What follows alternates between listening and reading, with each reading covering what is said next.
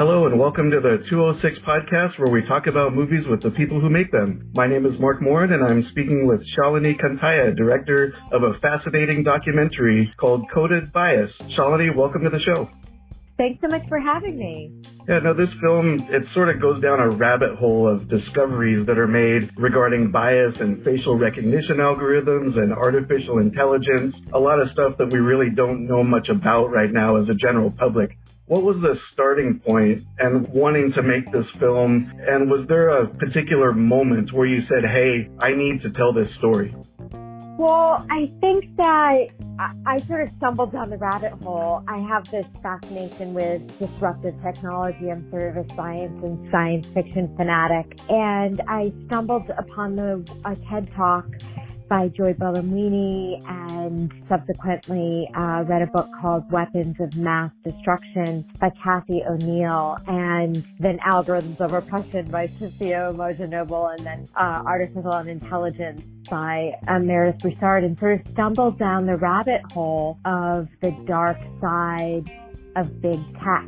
And I think, I didn't really realize until making the film how humans are outsourcing our decision-making to machines in such intimate ways. I mean, making decisions that govern human opportunity, like who gets health care, who gets a job, who gets into college, who gets undue police scrutiny. And what was most shocking of what I learned in the making of the film was that these systems that we have begun to trust so implicitly to make decisions that govern human destinies have not been vetted for racial or gender bias. They've not been vetted for sort of unintended consequences oftentimes. And oftentimes they're not even vetted for accuracy by independent outside reviewers.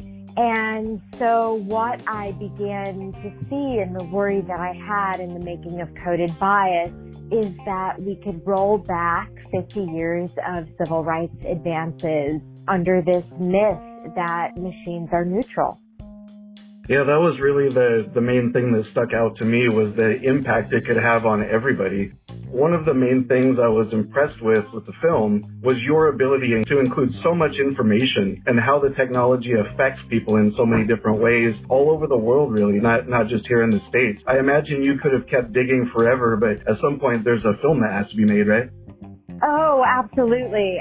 I always joke that I couldn't talk to people at parties for 2 years because there was so much for me to digest in this film that it was so hard for me to explain what I was working on. And so, yes, there's so much on the cutting room floor. I could easily have made a 6-part series.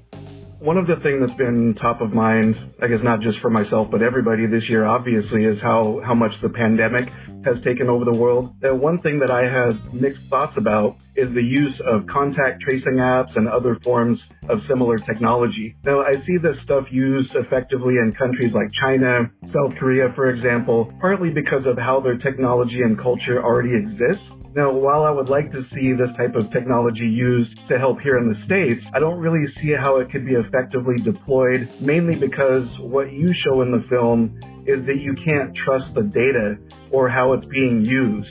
Can you speak on that? And I'm really interested in how you also included the perspective of the young Chinese woman as a counterpoint.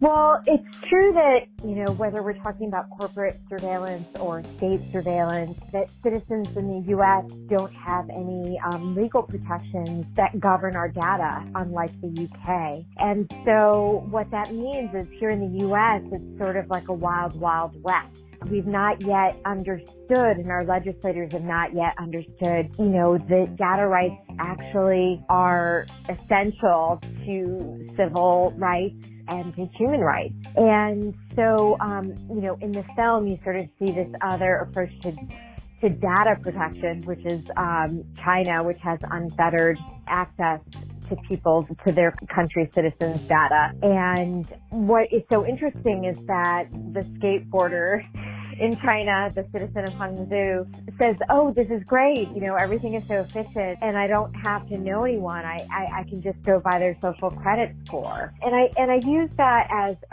sort of the Black Mirror episode inside of the documentary that shows us where we're going here if we don't have some data protections, don't sort of get clear-eyed about what we're giving up in this race to efficiency. When you started out this project, did you have an idea of the scope that it was going to entail? I mean, 'cause it does go all over the world and covers so many different topics, or did it really just open up for you as you were doing your research? In all truth, I feel like oftentimes interviewers talk to me like I had this very deliberate plan, but I think in this particular case, the subject matter was unfolding so quickly and changing in real time in front of me. It was hard to keep up with the news, and I think that a lot of it was just following my research, and the research really guided me. Yeah, that makes sense. Let's talk about Joy Buolamwini for a moment. She's obviously a brilliant woman, and she also has this energy and creativity it's basically just impossible to ignore. So what was your experience in working with her and getting to know her? Well, it was amazing to see her go from the initial discovery of, just not making the art, trying to make an art project work and the camera not seeing her face, to testifying in DC. It was just when we had filmed her testifying in DC, that's when I knew I had a story.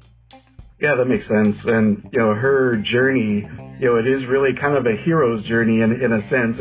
I felt it was a bit of an origin story for her. And, I'm a big fan of Marvel and superheroes and that type of stuff. So I also love the idea of this algorithmic Justice League that we have in the documentary as well. I also love how through the documentary, it's like you pulled together this group of women, not just Joy, but all these other women, including several women of color who are fighting back against this technology. It seems like that was a natural result of the technology bias, that that's who would be the ones that were fighting back against it. But was there also an intent for you to say, hey, look at these amazing women who are just doing it right now? No, actually, I am a filmmaker who tends to be very conscientious about who I lend authority to in my films. Mm-hmm. But I didn't set out to make a film that was predominantly featured women, but my research kept leading me back. And I think as it turns out, it's actually women and people of color who are leading the fight against bias in AI. Yeah, that totally makes sense. Shifting gears a little bit away from the story of the film, just a couple questions, like who inspires you as a filmmaker? Oh, I love the work of Wong Kar-wai, who's a Hong Kong-based director I really love. In science fiction, my favorite sci-fi movie is a film called Gattaca by Andrew Nichols. I love his work. As a South Asian, I love the work of a lot of British Asian filmmakers. Filmmakers like, oh my God, I'm drawing a blank right now. I'm so brain dead from doing interviews. Oh, My Beautiful Laundrette and My Son the Fanatic and Hanif Kureishi. Kureishi. And I feel like a really wide, eclectic group, makers of world cinema. Yeah, that is a really, really good mix of influences there. Now, did you originally set out to be a documentary filmmaker, or do you have plans for narrative films as well? Or what's the path that you see yourself on? I think it's people outside, it's the sort of people who are not filmmakers who tend to pigeonhole you into one genre or the other. I think that I've always made both fiction and documentary, and I find them to be very related. I feel like all of my films are pushing that limit to right now and 5 minutes into the future. I love to live in that space. Well, you mentioned Gattaca, so I think that has a lot of parallel there. Who would you say is the biggest influence for you that's not a filmmaker? Oh, that's an interesting question. The person that comes to mind is actually Oprah. Oh, wow. Because she's so positive. She's so positive about what she does and the roles that she takes and the integrities that she has in all of her work. I think, I would tell you a filmmaker that I really also admire is Ang Lee. And the reason that I love Ang Lee's work is that he can do anything. He can do gay cowboys, British 17th century, Chinese martial arts, Indian fantasia. Like, he has such a wild variety of genres and such a range, and he does them all so brilliantly. And I think he uses his identity as a global citizen to access all those worlds. And it just, I feel like because he's such a sensitive, he has to be, I've never met him or seen interviews with him, but I imagine him to be a very sensitive human because he's able to access all of those different worlds of humanity. So I strive to be a filmmaker like that, who's not limited to portraying one narrow identity in film. And then, you know, but to something universal that speaks to the human experience. And then I think, let me think about, I